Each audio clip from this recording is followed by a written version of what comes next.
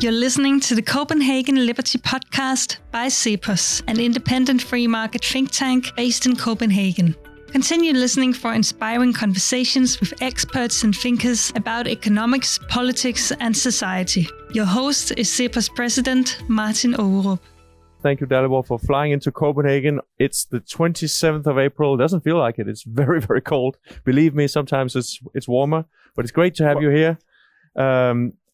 We are going to be discussing some very, very important topics here today. Dalibor Rohac has written a fascinating book, which is the sort of direct reason why we're having this conversation about this topic. It's called Governing the EU in an Age of Division. I finished reading it a few days ago. It's a great read. It's very interesting. Congratulations. So, Dalibor, thank you very much for joining us here in Copenhagen. We'll be discussing the future of the European Union and your vision for a decentralized European Union.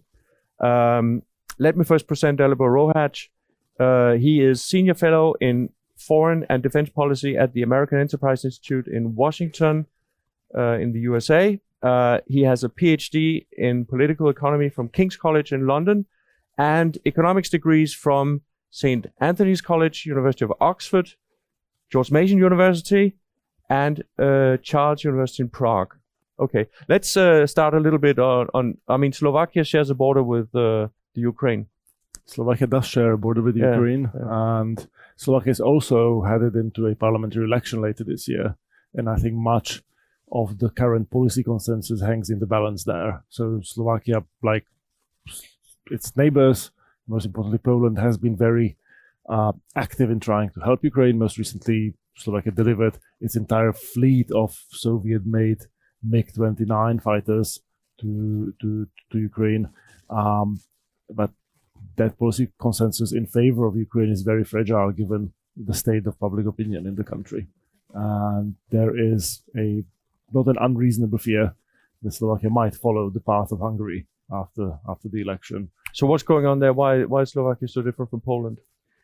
It is a very hard thing to explain, but very consistently when you look at polling in Slovakia, Slovak population is significantly more pro-Russian than say the Poles. Slovak public opinion resembles on these matters perhaps public opinion in Bulgaria. I think it stems partly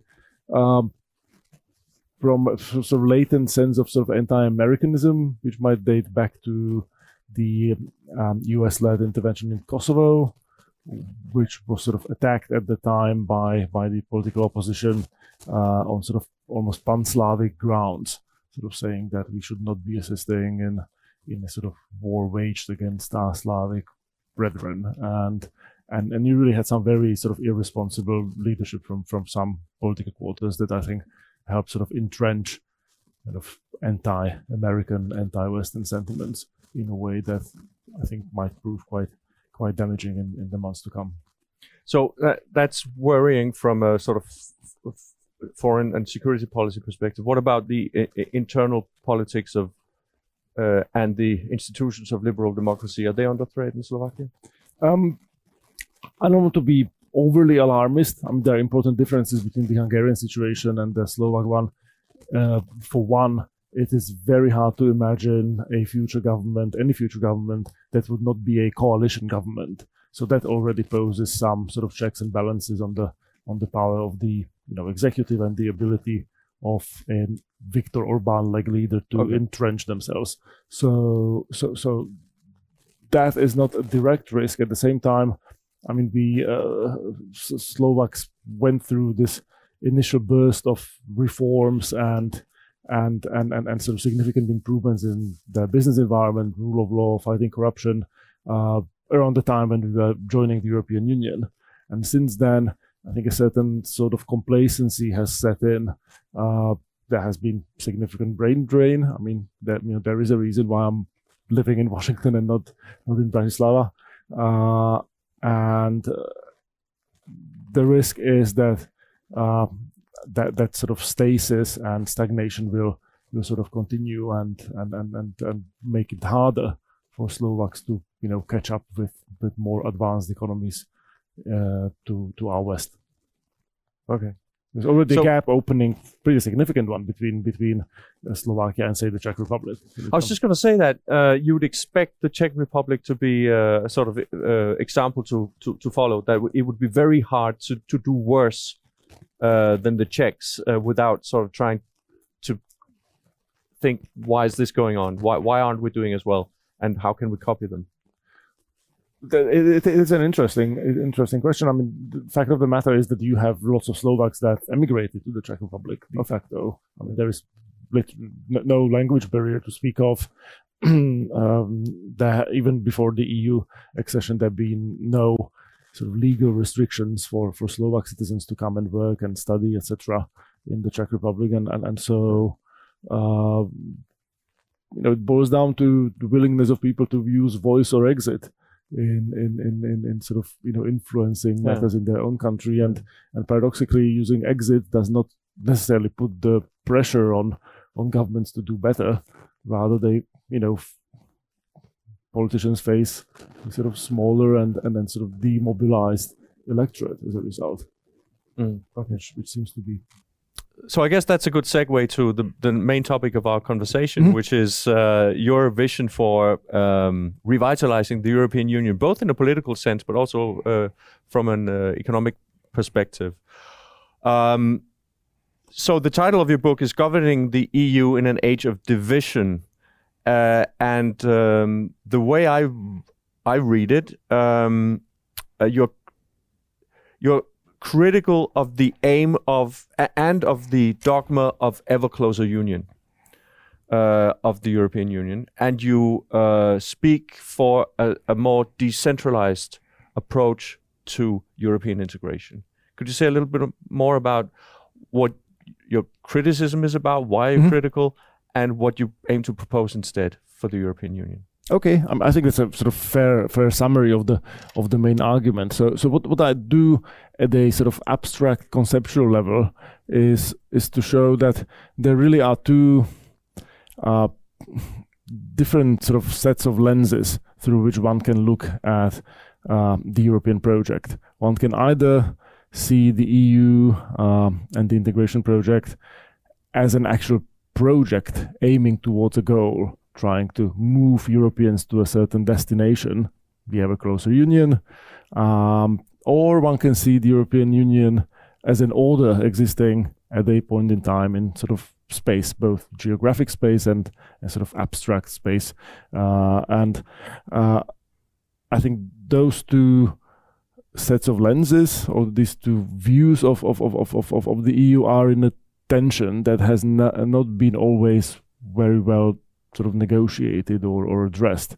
And the project itself has been traditionally very heavily tilted towards the view of the EU as a project, as something in the making. I mean, when you talk to people in the Brussels bubble, so-called, they would tell you that... And you've lived there for a while. I actually never lived in Brussels. I mean, but I was in Brussels 2 days ago, presenting the book. But you've been working for a Brussels-based... I have an affiliation with the Martens Center, which is the official think tank of the European People's Party. Yes, okay. In Brussels, and so they kindly invited me to a nice panel with Klaus Welle, of all people, the former chief of staff of Manfred Weber and the author of the Spitzenkandidaten system. So next to Klaus Welle, I really looked like an arch Eurosceptic. Next day in London, meeting some of my Brexiter friends, I suddenly became a Euro-federalist of sorts. Really, not being particularly at ease with either of those two groups. So the approach that has been taken by sort of dominant political forces on the center right and center left has been one of sort of approaching the challenge of European integration as really sort of building a future federal state, and you can see that in the various sort of institutional changes and policies that have been adopted over time, which have rarely been justified on either procedural legitimacy grounds or output legitimacy grounds. More often than not, they were justified by the promise of the good things that await us at the destination. Right, the euro was created at the time when all economists on the left, on the right, agreed that the eurozone did not fit the definition of an optimum currency area. It didn't have a system of fiscal transfers, didn't have enough flexibility, didn't have enough labor mobility between its constituent parts. Yet the euro was sort of introduced in the hope that it would become necessary to complete the architecture of the monetary union eventually by building in a system of fiscal transfers or having much closer integration of European economies as a result. The European Parliament, when it was turned into a directly elected body in the 1970s, I don't think responded necessarily to a sort of pre-existing Europeanization of political life. And to this day, political life in Europe is obstinately national. This system was set up, and the Spitzenkandidaten system was set up with the explicit purpose of sort of moving Europeans towards a sort of more Europeanized, more sort of homogenized form of political life. So create.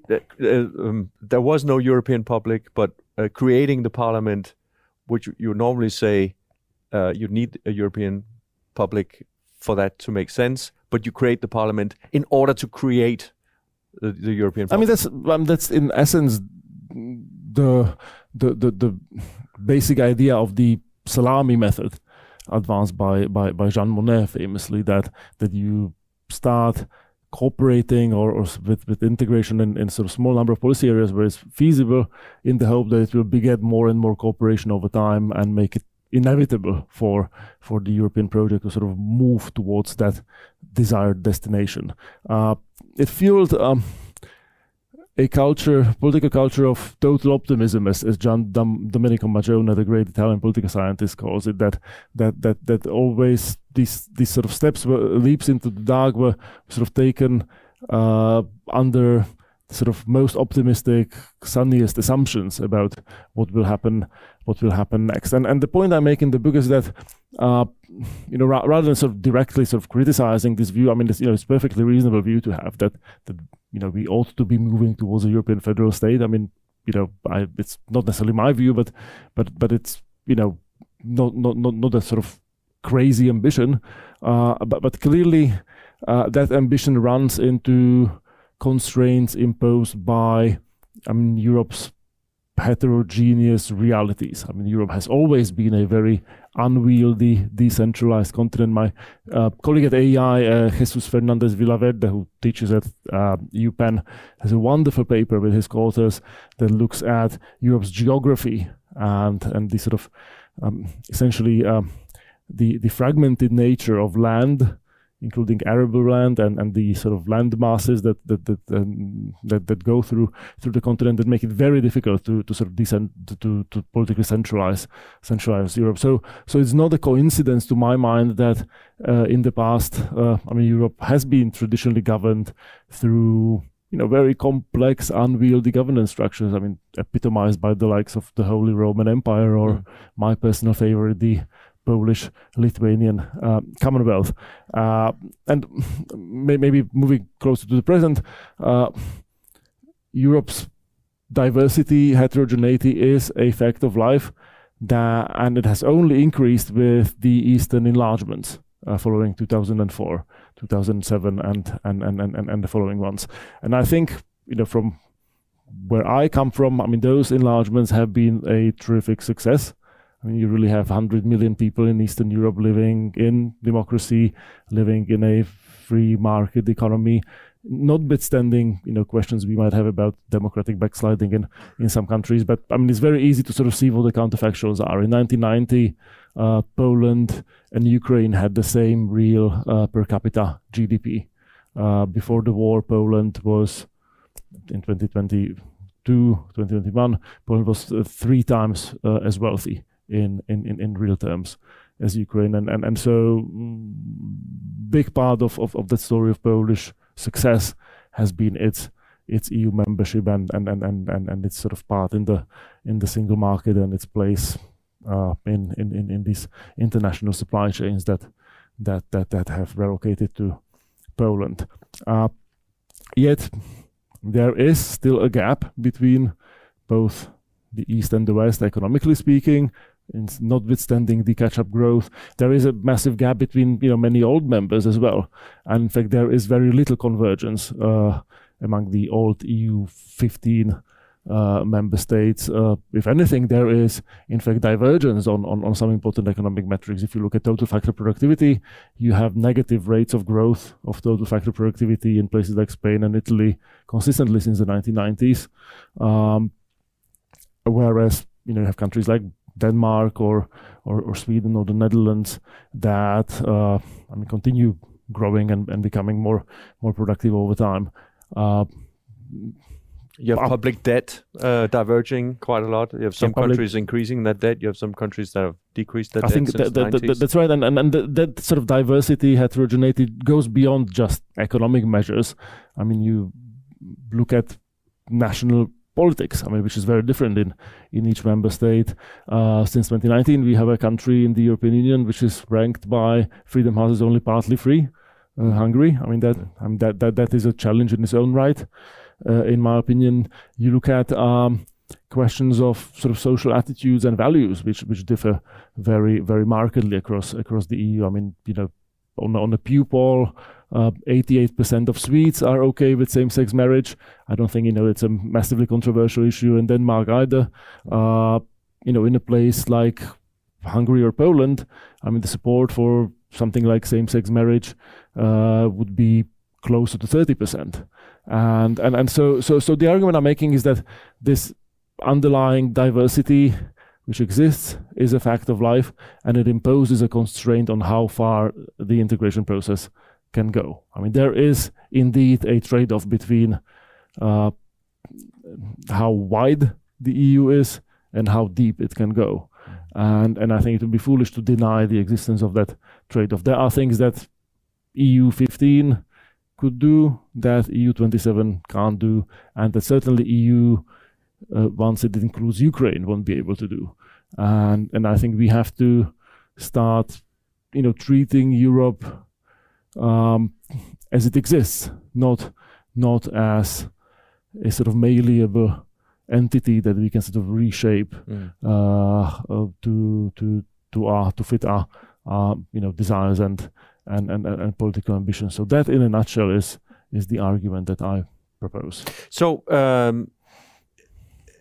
in concrete terms, looking at sort of actual policy areas or ambitions of the Commission or the Council, how does this play out? How is it becoming a problem for the kind of integration ambition that we're seeing now, and the approach towards it, that we have this diversity in 27 countries? I think the way it plays out concretely is that you have instances of overreach and under-delivery, to put it simply, by the European Union.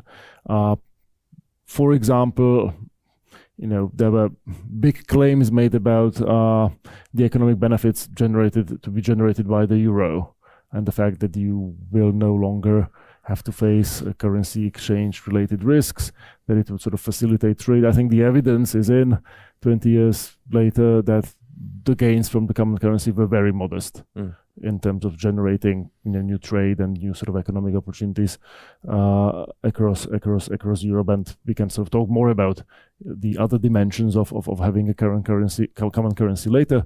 But clearly that hasn't been a sort of massive success story. Neither has it led to that sort of salami method like sort of convergence, that too, but also it didn't we didn't complement the monetary union with these sort of other institutions that were supposed to materialize, say through the crisis of 2008 to 2010. People who sort of hoped for a true fiscal union, I think, were disappointed as a result. And you can sort of make similar arguments about. Did you hope for that, a fiscal union? I didn't necessarily hope for that.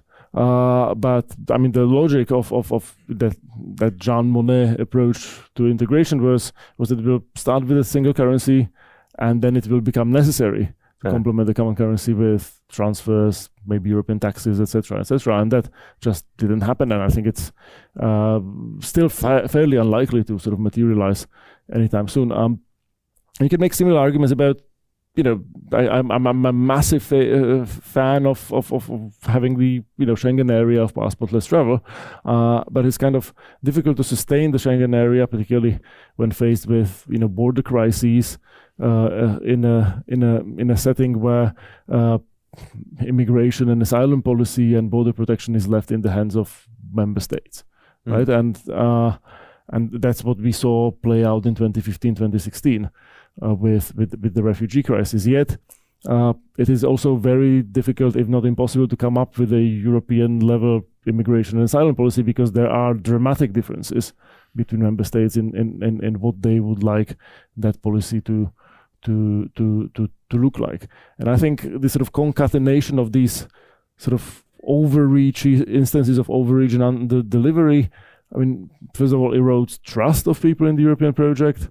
And also, I mean, creates conflicts. I mean, I don't see much compelling rationale for European institutions inserting themselves into many national level debates, particularly when it comes to various questions related to culture wars that are being waged in countries like Hungary and Poland. So I think there is a real risk that the more the EU tries to do of the things that it isn't well positioned to do, that the less member states will pay attention to it, and we'll see a sort of process of gradual hollowing out of European institutions. I mean, we just saw that very recently in Eastern Europe with unilateral import bans imposed on Ukrainian grain by countries like Poland, Slovakia,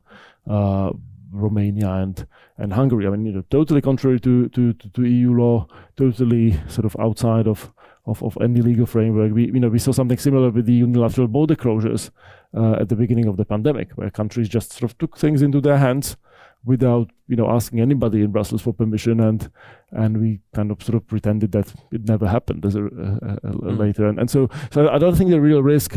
I was here in 2016. We were debating Brexit just a few weeks before the referendum, and I think one lesson of 2016 is.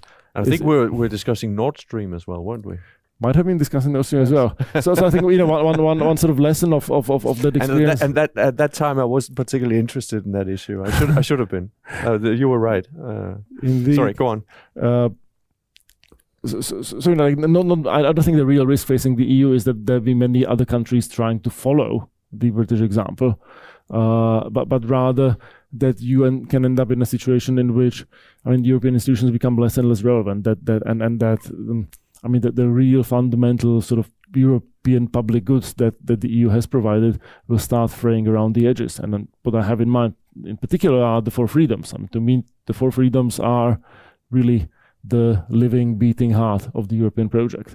And if you have give the listeners the four freedoms, what are they? Of movement of goods, services, capital, and people. So basically, the internal market. That's right. Yeah. So that's a public good.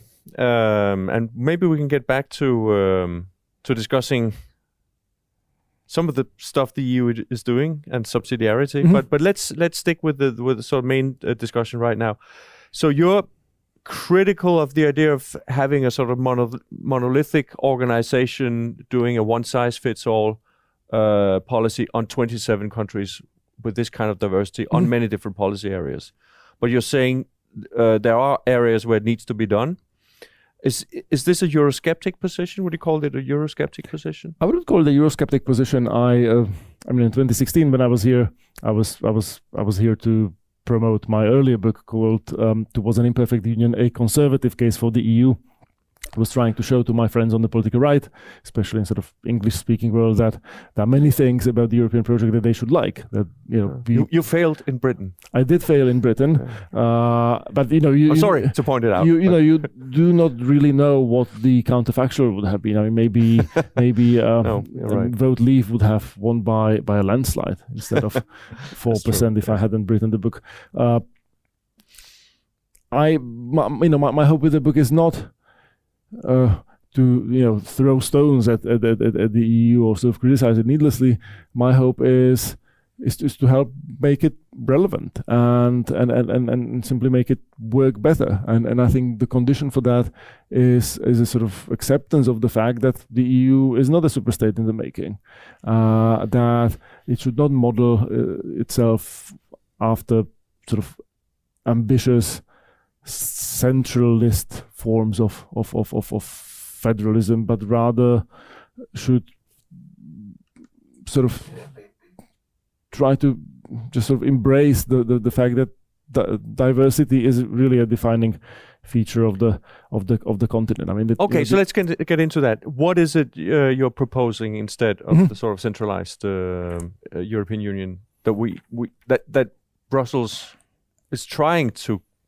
It fails often, but that it's trying to do right now. So conceptually, what I propose is to sort of understand that the EU is not one monolithic entity, but it is in reality a bunch of fairly sometimes different integration projects that can run in parallel, and that can also encompass slightly different coalitions of participants.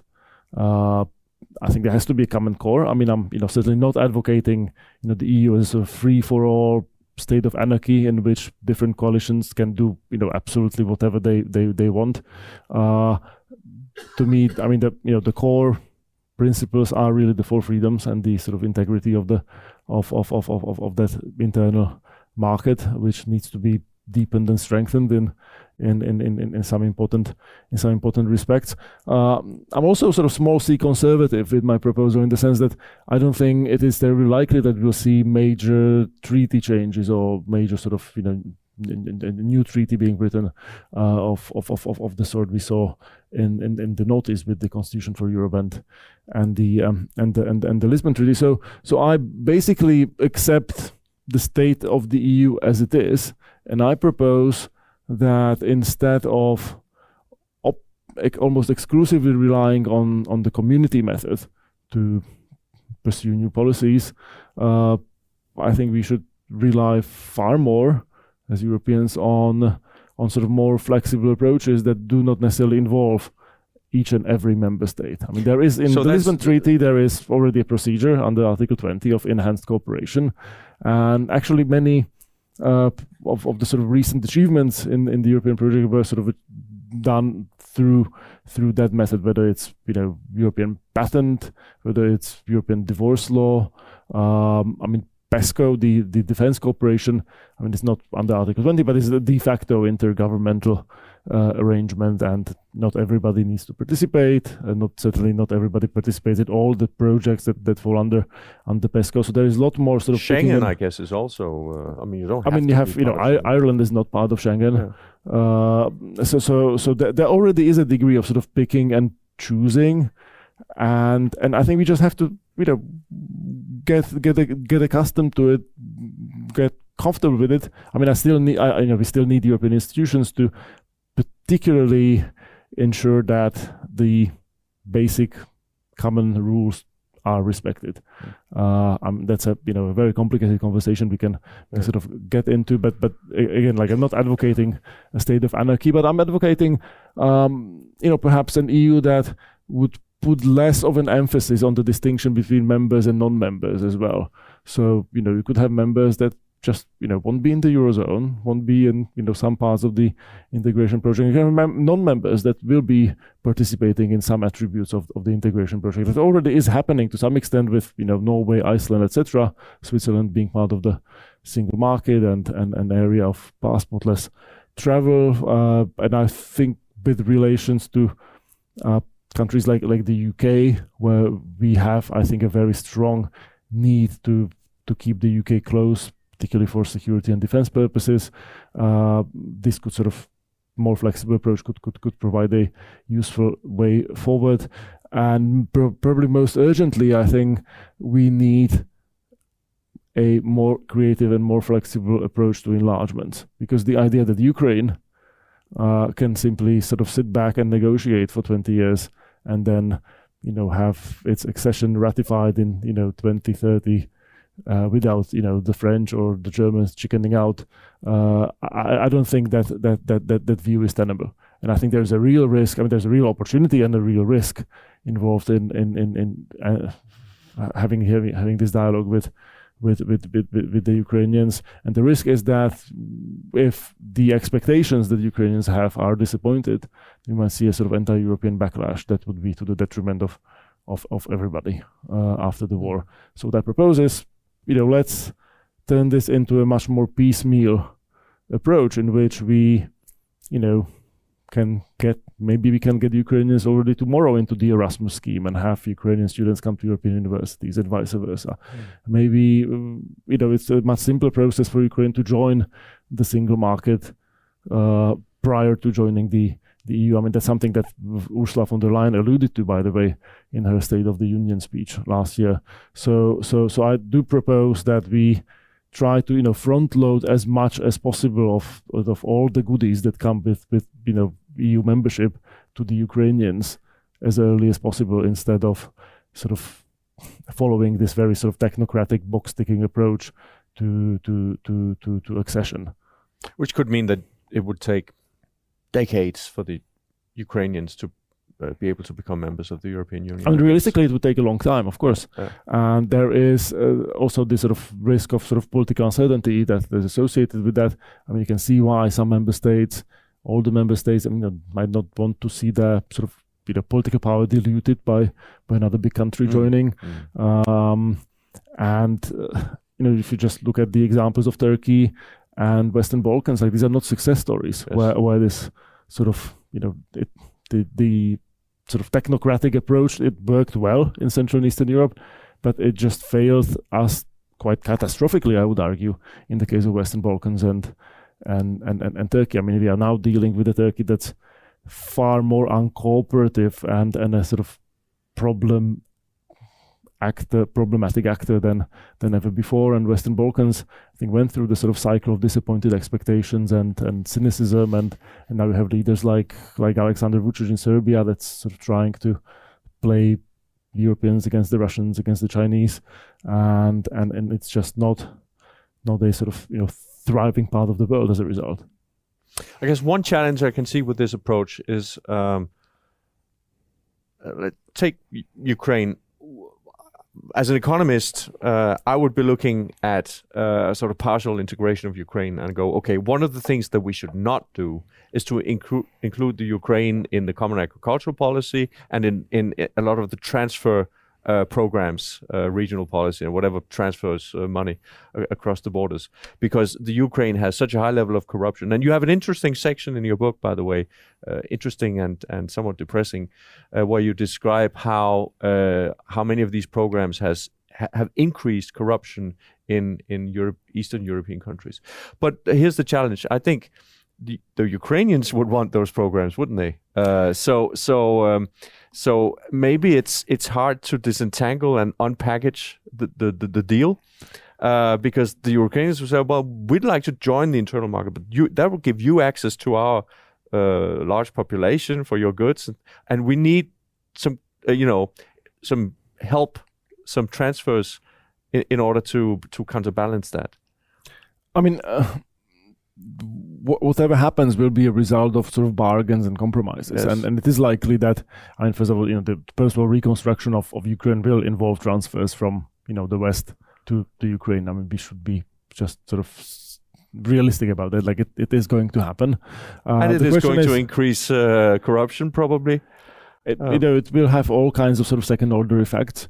You have to hope, and I think we have to sort of put in place policies that make it more likely for reforms to take place that are necessary to strengthen the rule of law and prevent the sort of backsliding that you see in places like Hungary and Poland. But by the way, the problem is not simply the fact that there have been transfers that, in the case of Hungary, the ruling party is sort of using to create a system of patronage and basically buy political support. But the problem really is that before the enlargement, there was a big emphasis on conditionality, on sort of meeting criteria and holding oneself to high standards. But that conditionality kind of disappeared with the accession. I mean, it's a little bit like getting into Harvard, right? Like, it's very hard to get in, but once you're in, like, you're probably not going to be kicked out. You're probably going to graduate. And I mean, we are in the sort of piecemeal approach. Same for professors. There's a Danish professor who says it's very hard to become a professor, but it's easy to be one. I think that might very well be true. I mean, I know many tenured professors who I think seem to be having a fun time. So that's fair. And it's hard to get into the EU, but as soon as you're there, we're sort of stuck with whatever they decide to do next. So it might be helpful to have these sort of smaller conditionalities, right? And sort of, carrots and sticks all along the road instead of just one big one. Is what I'm proposing. But I mean, the risk is there. I mean, the EU ultimately is Europeans like to tell themselves that we are community based on sort of rules and laws, but in the end, I mean, there is no sort of deus ex machina to enforce those rules. I mean, the EU is not a super state. I mean, it has no coercive powers to speak of. I mean, it can impose fines that maybe member states could choose not to pay. We haven't really sort of run that experiment yet. But the EU is not going to send people with guns if member states don't comply with EU law. I think that's a big difference between the US federal system and the European one. So where this has actually happened, you mentioned in the book you've had US marshals protecting federal law. Of course, in southern states, for instance, during the segregation era. Yeah. So we are, EU is a voluntary association of democratic, free countries. Some more democratic than others, it seems sometimes, which is a challenge. But as such, it is.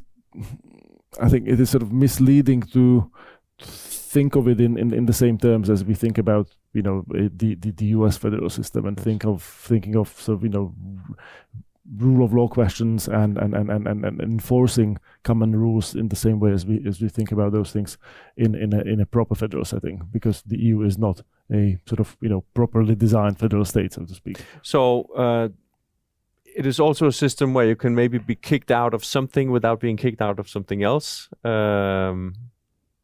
That's what you're meaning by, you said something like partial conditionality or something like that?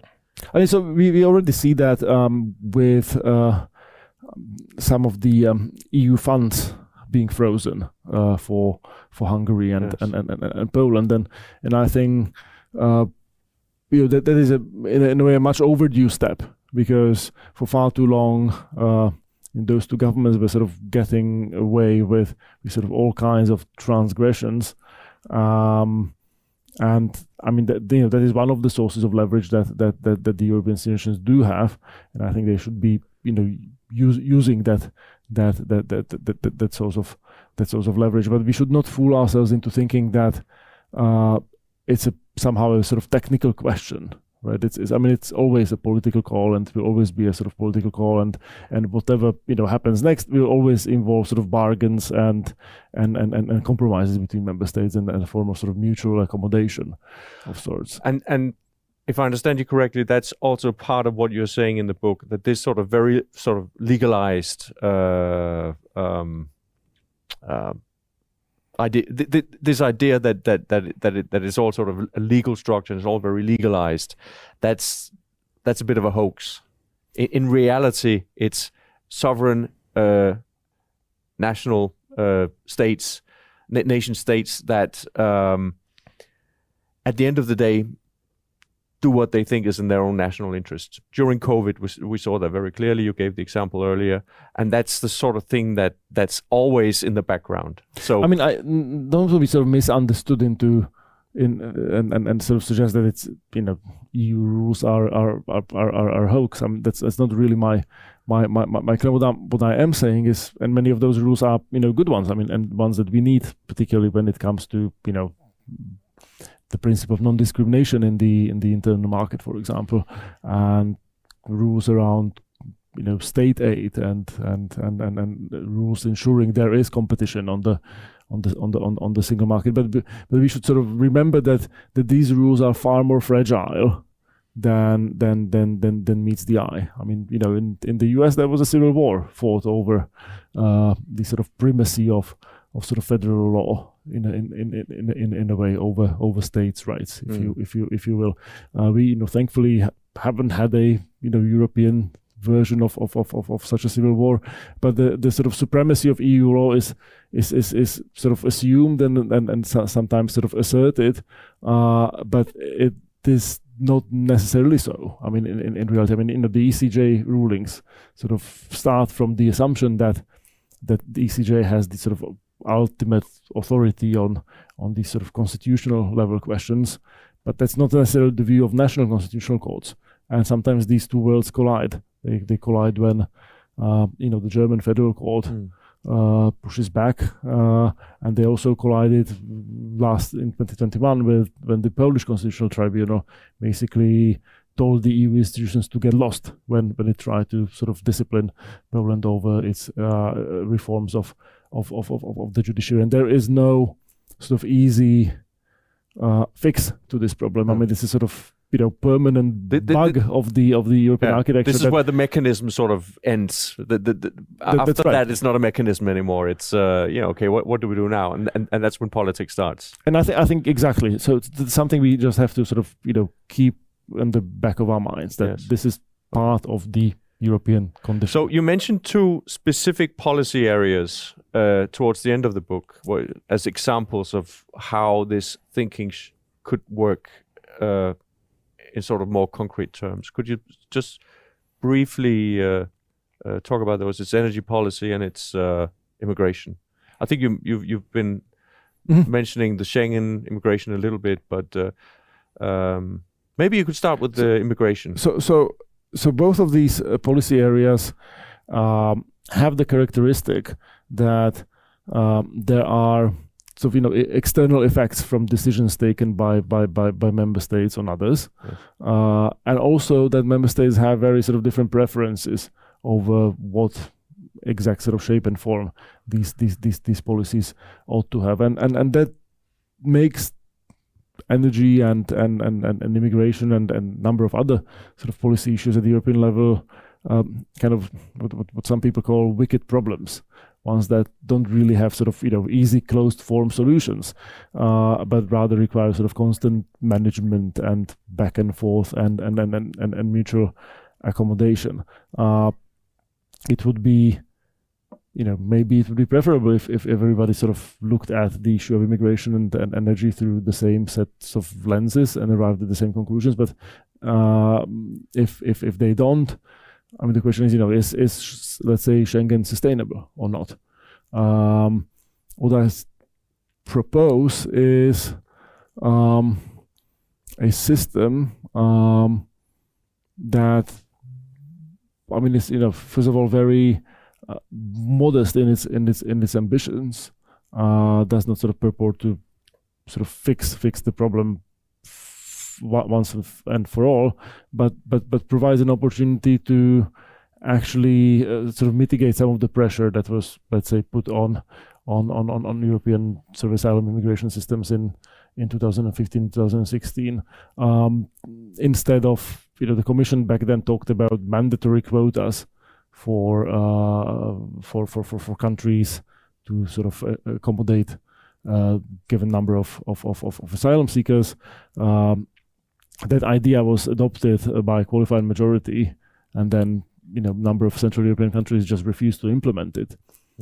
So rather than have, you know, a sort of mandatory system that is ignored, it would be preferable to have a voluntary system in which not everybody would have to participate, but where countries that would be more keen to accommodate asylum seekers could sort of express their willingness to do so, and there would be a sort of matching system that would allocate asylum seekers and sort of countries where they could move, while sort of bypassing the sort of more difficult players that back in 2015, 2016 really contributed to an effective deadlock. Again, not the silver bullet, but a sort of two-side matching system, as economists call it, could really sort of alleviate the pressure both on the sort of frontline countries where Greece and Italy were in a position by virtue of their geography, by virtue of being on the external border of the EU, of being sort of overrun with refugees, and also alleviate, reduce the need for the sort of chaotic secondary migration that we saw, which was driven by the fact that people under Dublin rules were meant to stay in the sort of first country of entry, but that was not necessarily what they wanted. So that's how do you make sure they actually do? Yeah. Well, it's you have to make a system that's incentive compatible, right? Yes, that sort of gives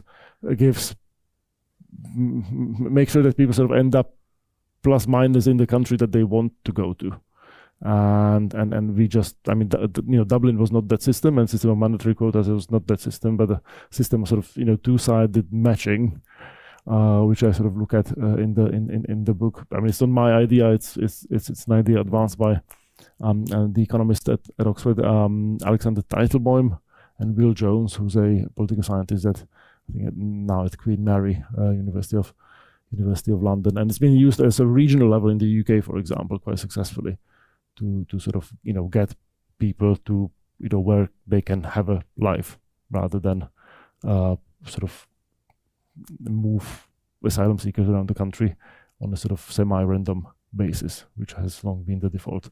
On energy, I guess it's easier for people to integrate and find a job, etc., if they're able to move to a place where they know that their skills are needed, or for instance, where they know people who could help them find a job.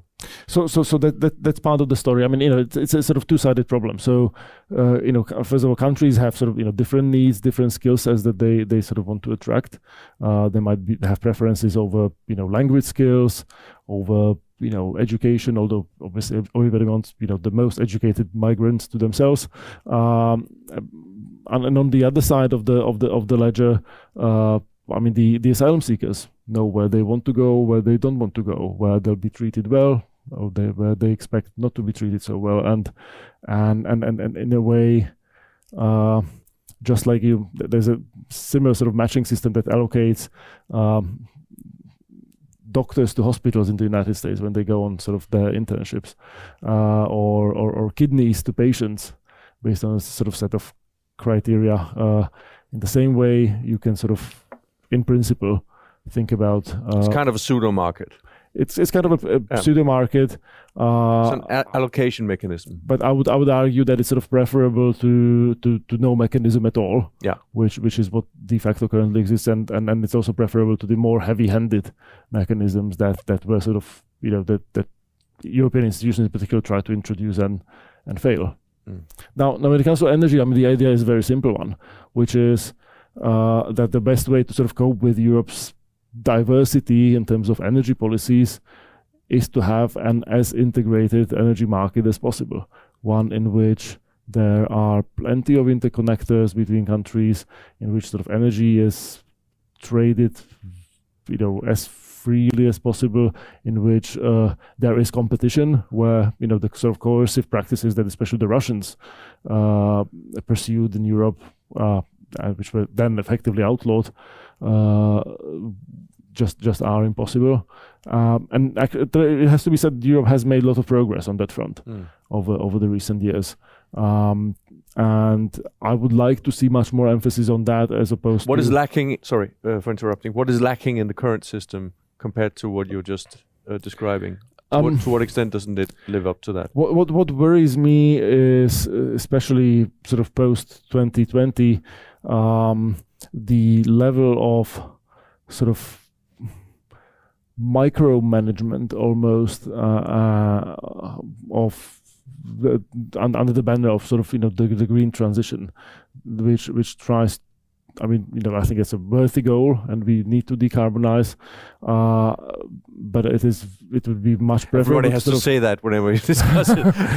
and it's far preferable to sort of set broad parameters of where we want to get, and then let innovation and markets play out, rather than sort of pick winners in advance and sort of focus on particular industries and shower them with money in a way that's distortionary to competition. I would argue that you need this also. I mean, there are many sort of considerations to balance, including questions of sort of energy security, and again, having a sort of competitive, diversified, and sort of interconnected system is an important part of the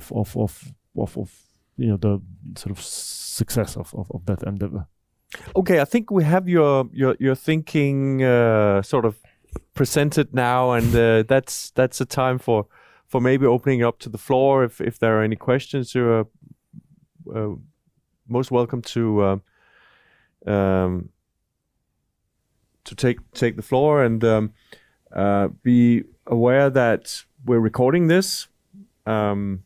It'll be on YouTube. It'll be on podcast, so if you don't want that to happen to whatever you want to say, then don't say it. And also do present your name and be brief. So I will continue asking questions until somebody makes a sign that he wants to ask a question. And let's talk a little bit about subsidiarity. Mm-hmm. Because you have an interesting section, and when I read that, I thought, "Gee, yes, subsidiarity. What happened to that?" Yeah. What did happen to subsidiarity? So first of all, subsidiarity is this idea from Catholic social teaching, late 19th century, that power should be exercised as closely to the people as possible. In a way, that there is sort of almost an organic hierarchy in which things need to be addressed at the lowest possible level, consistent with addressing them effectively. That you create a sort of higher and higher sort of layers of governance only to fix problems that can't be fixed at the lower level, and to do nothing else. And I mean, by that standard, I mean the EU does many things that are not justified by sort of this sort of abstract view of subsidiarity. And there's hardly any debate about that at all, even though subsidiarity is in the treaty. Subsidiarity is in the treaty in a very particular way, not as a kind of binding constraint on what the EU can do, but rather as a guiding principle, together with the principle of proportionality, for the EU's exercise of the so-called shared competences, in which the EU can act, but doesn't have to act, and as a result, I mean, there is sort of need for, whenever there is sort of new EU legislation in those areas, for the EU to justify that it actually is sort of acting in a sort of proportional and subsidiary manner. The trouble is that there had never really been sort of legal challenges on subsidiarity ground that were successful. I think there were maybe one or two cases where the proportionality principle was sort of used to strike down European legislation. I think there's a case I discuss in the book, but it doesn't come back to the front of my mind for some reason. I mean, it's it plays more of a sort of political role, that yet, as you say, it's not sort of invoked very, very, very, very, very frequently. But you also mentioned in the book that there is a way that national parliaments can invoke it. I mean, that's a sort of system of yellow and is it orange or red cards that they can sort of try to sort of stop European legislation in the So making. if a third of parliaments say to the Commission, wait a minute, how does this comply with subsidiarity? The Commission has to answer that question? Yeah, I mean, but when you think about that, like, that's not all that different from just having the sort of intergovernmental element of the decision making. I mean, these parliaments are not that different from the sort of government representatives in the council. Like if True. You can say it's an added layer of protection. I mean, it just hasn't been terribly sort of effective in its own right in sort of stopping. Apparently, it's been used 3 times or something like that. There you go. Thank you. My name is Henrik Dahl. I am a member of Parliament for the Liberal Alliance. My question is about strategic autonomy, and I would like you to share your thoughts on strategic autonomy. And I would also like to motivate my question. I am the vice chairman of the parliamentary agency that oversees foreign policy. Mm-hmm. So I happen to know that its strategic autonomy is on the agenda of every meeting in the Council of Ministers these days. And rightfully so, I think, because Nord Stream 2 was a wake-up call, and we don't want to get into a Nord Stream 2 situation again. On the other hand, it's hard to imagine strategic autonomy without more state intervention. How will you carry it out in practice without the state intervening? And a number of parties, including my own party and other parties in Europe, are not too happy about more state intervention. But we are happy about strategic autonomy. Do you have any suggestions for how to solve this problem? So my thoughts on strategic autonomy are very simple. I hate the term, and I would advocate like retiring it from public debate altogether, because it means different things to different people, and it's I think deliberately very ambiguous. I mean, when you look at it just from a sort of purely sort of security strategic standpoint, it can either mean that Europeans should do more on defense, on sort of on security, increase defense budgets, improve procurement on defense, etc. Like, to me, those are straightforward propositions that are true, and of course Europeans should do more. But it also can mean to other people that Europeans should do more and independently of the United States in a way that could even sort of sever the defense cooperation with the United States in a number of areas. For example, by putting in place a sort of more protectionist parochial approach towards defense procurement. And that, to me, not only is, like, in my view, a bad idea, but it's an idea that's just not going to fly in much of Central and Eastern Europe, or even in a country like Denmark, I would assume. So my preference, even talking narrowly about sort of defense and security, is to just, instead of talking about strategic autonomy, to sort of talk about specific policies that we need. And I think like PESCO is actually, I think, a very good platform for doing that, because it sort of offers exactly the sort of flexibility I Tell us what PESCO is. That's the permanent structured cooperation in the area of defense that the EU has, and it's there is a small defense fund that comes with it, and it sort of enables countries with some support from European institutions to sort of pursue projects together. A battle group. Some countries are developing a European helicopter, European drone. Sort of projects that can be sort of pursued under EU auspices, but with countries firmly in the driver's seat of doing things that they think that they add value to them, or where they can leverage their sort of comparative advantage, so to speak. So I think that's a helpful way forward. In addition to that, I mean, there's it's a matter for sort of national level debate about like how much are you spending on defense, what are you doing with your armed forces. I don't think the EU.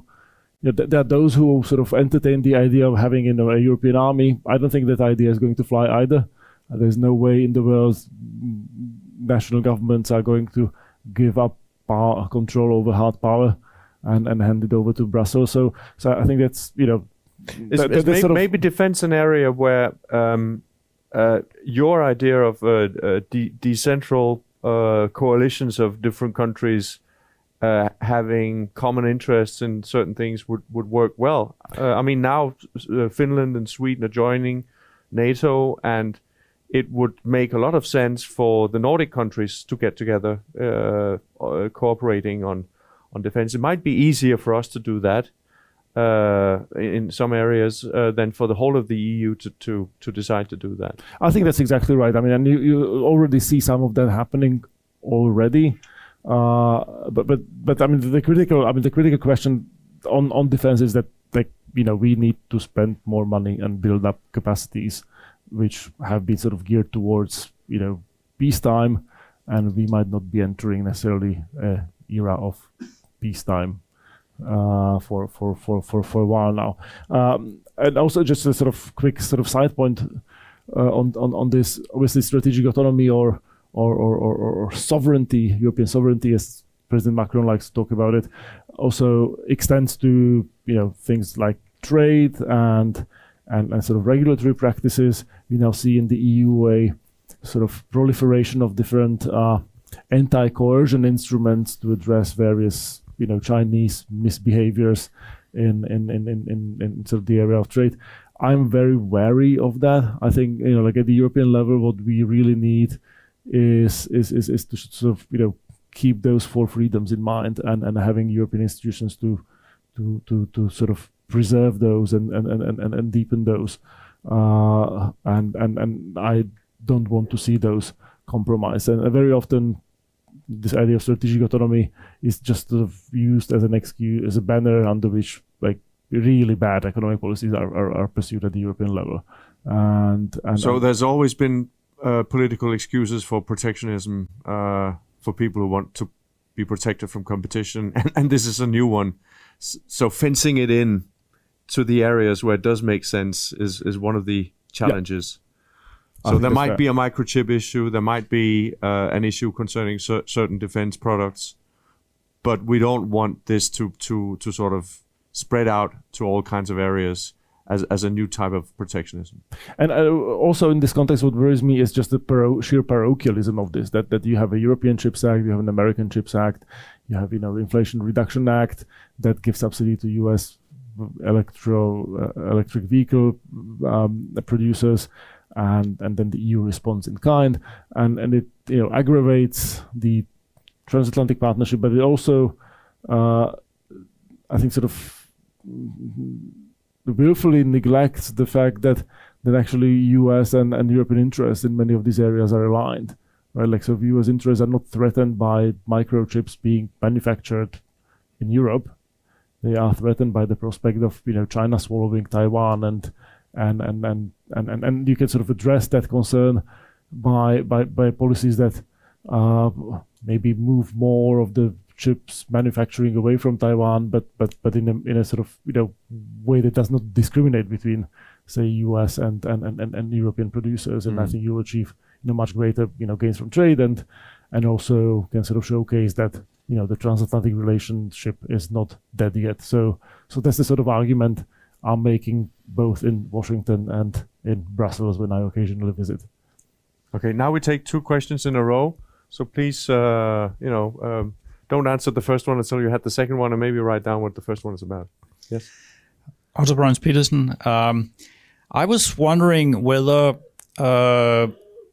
what we are seeing in the Ukraine crisis is not an example of what you're advocating. I mean, the response it's been, of course, sanctions were imposed centrally in the EU with some difficulty, but the military aid for Ukraine has been sort of decentralized, and member countries have contributed very differently according to their national preferences. So is this already happening? I think that in that area it is certainly happening. You're not listening to what I'm saying, are sorry. you? My bad. My name is Frede Vestergaard. I'm a journalist. I would like to hear your opinion about the fund, the Next Generation EU fund of 750 billion euro. It appears to me that it gives the Commission quite some power in distributing this big amount of money, of which I think actually Italy and Spain they are supposed to receive 40% of it. And actually, which it is interesting, I think, that Denmark is also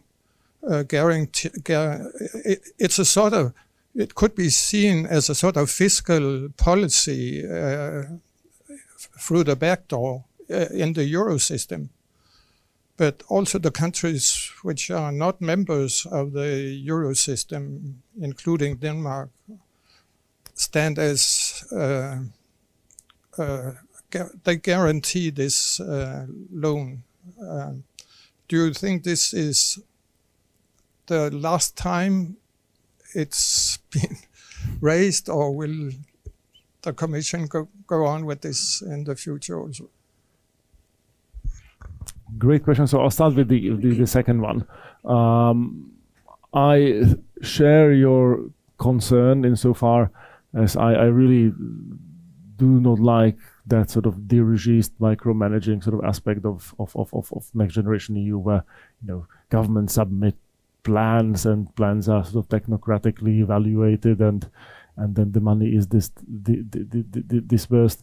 I also dislike the fact that from a package that you would expect to be focused primarily on European level public goods, I mean, a lot of the stuff that's going to be spent on are much more localized public goods. I mean, I would like to spend EU money on research and development, on genuine sort of European infrastructure, not on sort of local, overwhelmingly sort of local and national sort of public goods. So that is a concern. At the same time, I would not exaggerate the importance of it in macroeconomic terms. I mean, it's 700 billion sounds like a lot of money. I mean, it's a very modest sum in sort of macroeconomic terms, spread over a 7-year horizon, and in itself, I mean, you can say it is a form of fiscal policy, but it's and we can wonder how much of the money will be sort of wasted or spent on things that the EU shouldn't be spending money on. To what extent it serves as a transfer to certain governments, but I mean, it's not that much money. I mean, in this sort of grander scheme of things, the question is whether the debt instrument might be used again in a situation in which a eurozone country gets into a fiscal crisis of the sort we saw around 2010, 2011 in the eurozone, because the European Central Bank's sort of space for maneuvering is much smaller in an age where you have much higher inflation rates, where the ECB has to sort of maintain its credibility. It might not be well positioned to just buy, big sort of chunks of public debt across the eurozone's periphery. And I think there will be calls if we indeed see a fiscal crisis to use this sort of debt instrument again to somehow federalize part of. I mean, it's an ongoing conversation that we sort of keep having at every turn, really. So whether it's going to be used again, I think it's very much an open question. I mean, I don't have a sort of crystal ball to tell you that. I think also you're exactly right about what you say, with the caveat that these arms transfers are not necessarily covered by EU law or policy making. So I mean, it's a de facto example of sort of polycentrism in action and sort of decentralized initiative by member states. I would just say that it's a situation which is, to me, infinitely preferable to a world of strategic autonomy, where we would have to make collective decisions at EU27 about transferring sort of arms and weapons to Ukraine. I mean, the fact that some countries were able to act quickly, get the assistance out of the door, in the first days of war. I mean, that did matter, and that's true both of obviously the US, UK, but also of European countries that sort of stepped up and helped. And if we had to have that approved at every turn by Mr. Orban, I think we would be and the Ukrainians themselves would be in deep trouble. So you introduced the term polycentricity here. Could you speak a little bit about that? Maybe Elinor Ostrom that you write about in the book. What is that? So the idea of polycentricity is one in which you have sort of a self-governing system, if you will, in which there are multiple centers of autonomous decision-making that kind of interact with each other. And Elinor Ostrom was a famous American political scientist, received the Nobel Prize in economics for her research on how such polycentric orders sort of emerge and are sustained, and what are the sort of conditions of success for such orders to be sustained. And I mean, her work was very applied, and she wrote a couple of papers about sort of polycentricity at the sort of international, transnational level, but the sort of bulk of her research concerned management of natural resources by sort of small communities, by how, you know, lobster farmers and do farm lobsters, and anyway, so fishing communities in Maine, like how they sort of manage lobster population and prevent sort of overfishing and how kind of, you know, informal arrangements basically emerge in some of these settings. She also looked at examples from developing countries, you know, irrigation and water management in places like Malaysia and Africa. This was many years ago, obviously, and she came up with kind of like a very empirically driven sort of observations about what makes these systems work, and how creative really people are in sort of self-organizing in situations where you sort of. And how does her work apply to the European Union? Well, the European Union is in a sort of de facto similar situation in which so you know, she describes settings where, like, you know, you would expect maybe sort of central governments to step in and like, you know, put in place regulations for how, like, you know, fish populations can be sort of kept stable, and in fact people sort of devise these systems themselves collectively without external enforcement. And the EU is in a similar state in which, I mean, there is a sort of common governance arrangement under the EU, but it doesn't really have a sort of very strong center of power that can enforce rules. So you have to think about ways how member states make arrangements between themselves that are sort of sustainable and incentive compatible in different areas of policy making. And I think there are sort of lessons from the sort of micro world that she is working on to the sort of macro world of sort of international institutions. Because in the world of international institutions, we don't really have a sort of top level enforcer of rules. And I think that's true of the EU, and it's true of just international organizations and international institutions more broadly. Okay, we'll take another question. Thank you. My name is Daniel Pindrup. I'm a candidate locally with a political party that is nationalistic and liberalistic, called Nye Borgerlige, and translates poorly into English. I've got a question on, you mentioned quickly this inherent conflict on the state of law, i.e. state versus union. Do you see a need to consolidate the positions there to solve that, or is it okay to leave it as is and as a bit of a loose, if you will?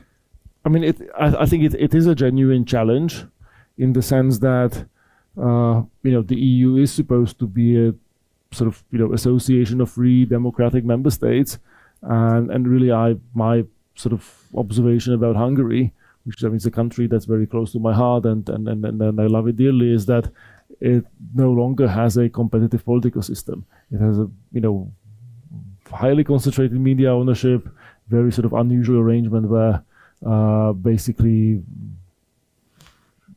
most outlets are owned by a foundation or controlled by the ruling party.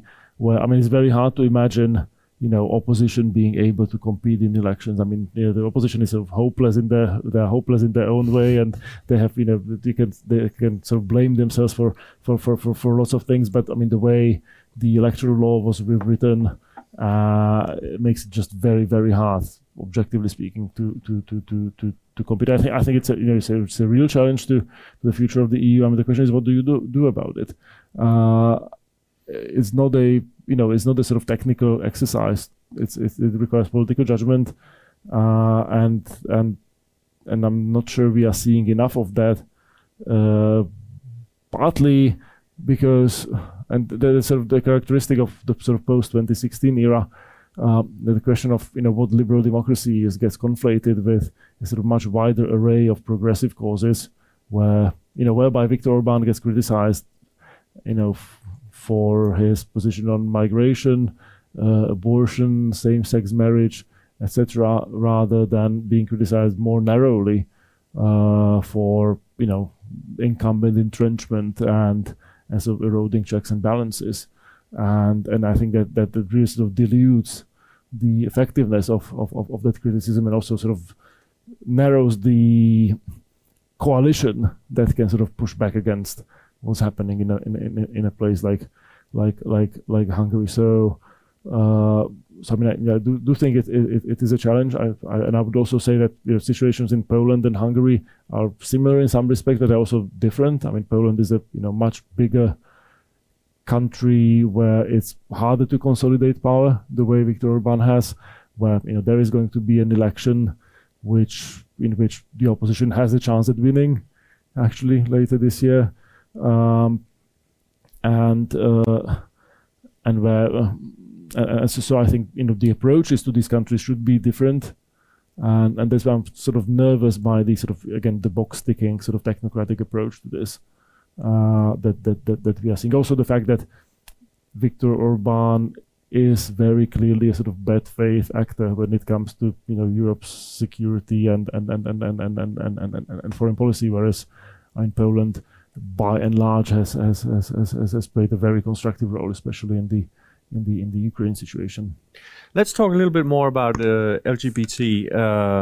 You early in our conversation, you mentioned that part of diversity is different norms, and you just brought it up again now. In your book, you argue you use same-sex marriage and LGBT rights as an example of an area where maybe we should have a more decentralized approach. Could you speak a little bit more about that? So first of all, just to put my cards on the table, I'm in favor of same-sex marriage. I have no issue. You're in favor of decarbonization and same-sex marriage. No issue whatsoever. You're a good person, right? Okay, we got it. There you go. I mean, I'm a very good person. Yes, I even recycle and never get speeding tickets. So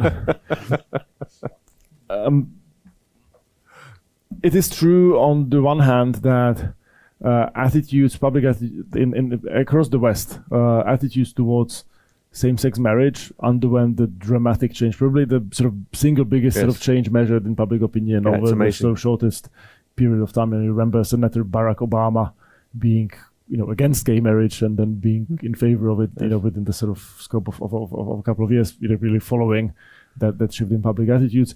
It is possible that we'll see a similar shift in countries of Central and Eastern Europe, but we might not. I mean, I think at the very least it's a possibility, and the question is, how do we treat the question in the context of Central and Eastern Europe if this divergence continues to exist? I don't think looking at it as kind of an aberration to be sort of somehow swept away by greater forces of history. I don't think that's a very useful strategy. And I think there is a sense in which Europeans and Americans, for that matter, have to accept that sometimes sort of national level democracy produces outcomes that they might not like, and especially when this issue gets sort of conflated with debates about the quality of democracy and checks and balances, I find that particularly unhelpful. And finally, I would ask the question of what's the role of the EU in all this? Since when is this question part of sort of the core of shared values that sort of everybody needs to maintain, as opposed to being a sort of matter to be determined by national policy making, which is what it is. So we're back to subsidiarity there. So back to subsidiarity. I mean, there is one dimension of the problem where you have to sort of, I guess, like be sort of careful and nuanced in thinking through it, especially when it comes to recognizing same-sex marriages in different countries, right? If there's a principle of non-discrimination which we want to apply, that principle is in sort of tension with different countries having different sort of legal systems, and then you have sort of couples moving from one country to another, and do they get the same exact sort of legal recognition by virtue of having that legal partnership institutionalized in a different country? And I think that's a sort of a reasonable sort of gray area where sort of people can sort of disagree, and I think some form of sort of mutual accommodation has to be found. Yes, and also I agree completely, and I guess part of the issue here is, I think you mentioned it briefly before, if there are there are certain things that I think most people in the world would want for their country. Mm-hmm. Less corruption, not being arrested in the street for no apparent reason without being put in front of a judge at some point within a specific and short period of time, stuff like that. I think maybe to some extent freedom to express your political opinions, maybe not to draw pictures of Muhammad or stuff like that, but so there's certain things that are close to being universal. Now, this is not close to being universal at all, and most people in our part of the world didn't even believe in it. If we go back a few decades, so it's a strange strategy to start there, to start with the stuff where you are not going to get a winning coalition of more or less everybody agreeing that yes, this is important parts of sort of liberal democracy and liberal institutions, that men should be able to marry each other. I mean, like you, I'm in favor of it, but that's not the issue here. Why should we tell Hungarians or people in, what was the country we had a football the World Championships in? I've just forgotten. Qatar. Dubai. Qatar. They have some serious human rights issue. Is this the central one? So it seems like an unwise approach to trying to achieve a betterment. I mean, I think it is really unwise, in especially in the following sense. I mean, in the sort of European context, let's sort of leave Qatar aside for a moment, especially if you sort of care about the future of Hungary's democracy. Yeah. If you care about the Hungarian government's sort of behavior on foreign policy issues, then you want to focus on those questions alone, and you don't want to sort of bundle them together with much more divisive questions. Yes. Because then the coalition that is going to sort of try to hold Viktor Orbán to account just gets smaller. Yeah. Which is the opposite of what you want to do. Yet, if you go back to 2018, there was this report done by European Parliament on sort of state of democracy in Hungary, and the sort of criticisms leveled against Viktor Orbán's government were, I mean, to me, just so far-fetched. I mean, they included questions of, gender stereotypes being depicted in Hungarian elementary school textbooks. These criticisms included the fact that the Roma minority is being discriminated against in Hungary, which certainly is true, but the same can be said about Roma minorities in other EU countries, right? So in a way, I mean, it is really unhelpful to have a very sort of broad and expansive understanding of what liberal democracy is, as opposed to a much narrower one. And I think that's true, even in the debates about democratic backsliding, real or imagined, in the United States, and the sort of polarizing effects of candidates like Donald Trump, and where people really it's an overreach. Sort of see policies that they don't like as attacks on democracy itself, and I think that is very dangerous. My good friend Shadi Hamid in Washington, who works at the Brookings Institution, has a great book out where he tackles this question in the context of particularly the Arab Spring and Arab sort of transitions, short-lived transitions towards democracy, where you had basically, people in the West freak out when they realize that democracies can produce very illiberal, even bigoted outcomes, and he and I share the belief that it's still worth being committed to the very narrow procedural idea of democracy, even if it generates results that we don't like. And it looks like the sort of number of people who are committed to that narrow procedural idea of democracy seems to be dwindling, and not just on the far right. Okay.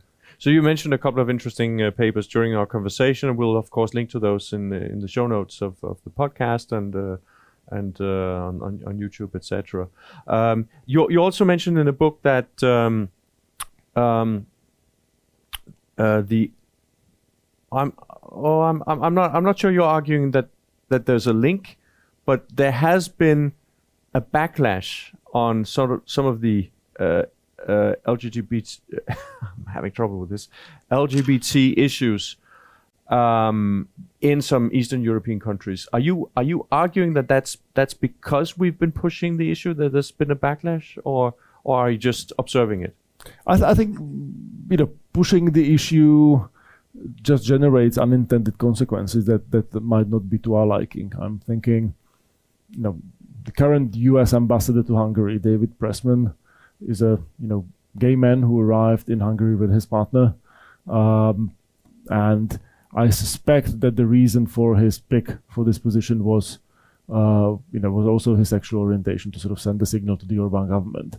And while I understand why it's being welcomed by Hungary's LGBTQ community, it also serves as a pretext for the Orbán government to dismiss any criticism directed at it by Ambassador Pressman. I mean, I'm told by people that when he meets with the Hungarian government, they always sort of preface anything he says, well, you're here to promote LGBTQ agenda, right? And that's the sort of narrative you get from the Fidesz media. So I think as a matter of just prudence and strategy, I mean, it is sort of wise to tread carefully along these questions, which are polarizing in some parts of Europe, whether it is access to abortion or gay rights, or various sort of forms of policies and behaviors, sometimes officially sanctioned, that people in Denmark might rightly consider bigoted. Dalibor Rohac, thank you very much for joining us. Martin, thank you so much. It was a great conversation. Thanks. Thank you. This was the Copenhagen Liberty Podcast. If you enjoyed it, we would appreciate an honest review in your podcast app to help others find the show. Thank you for listening.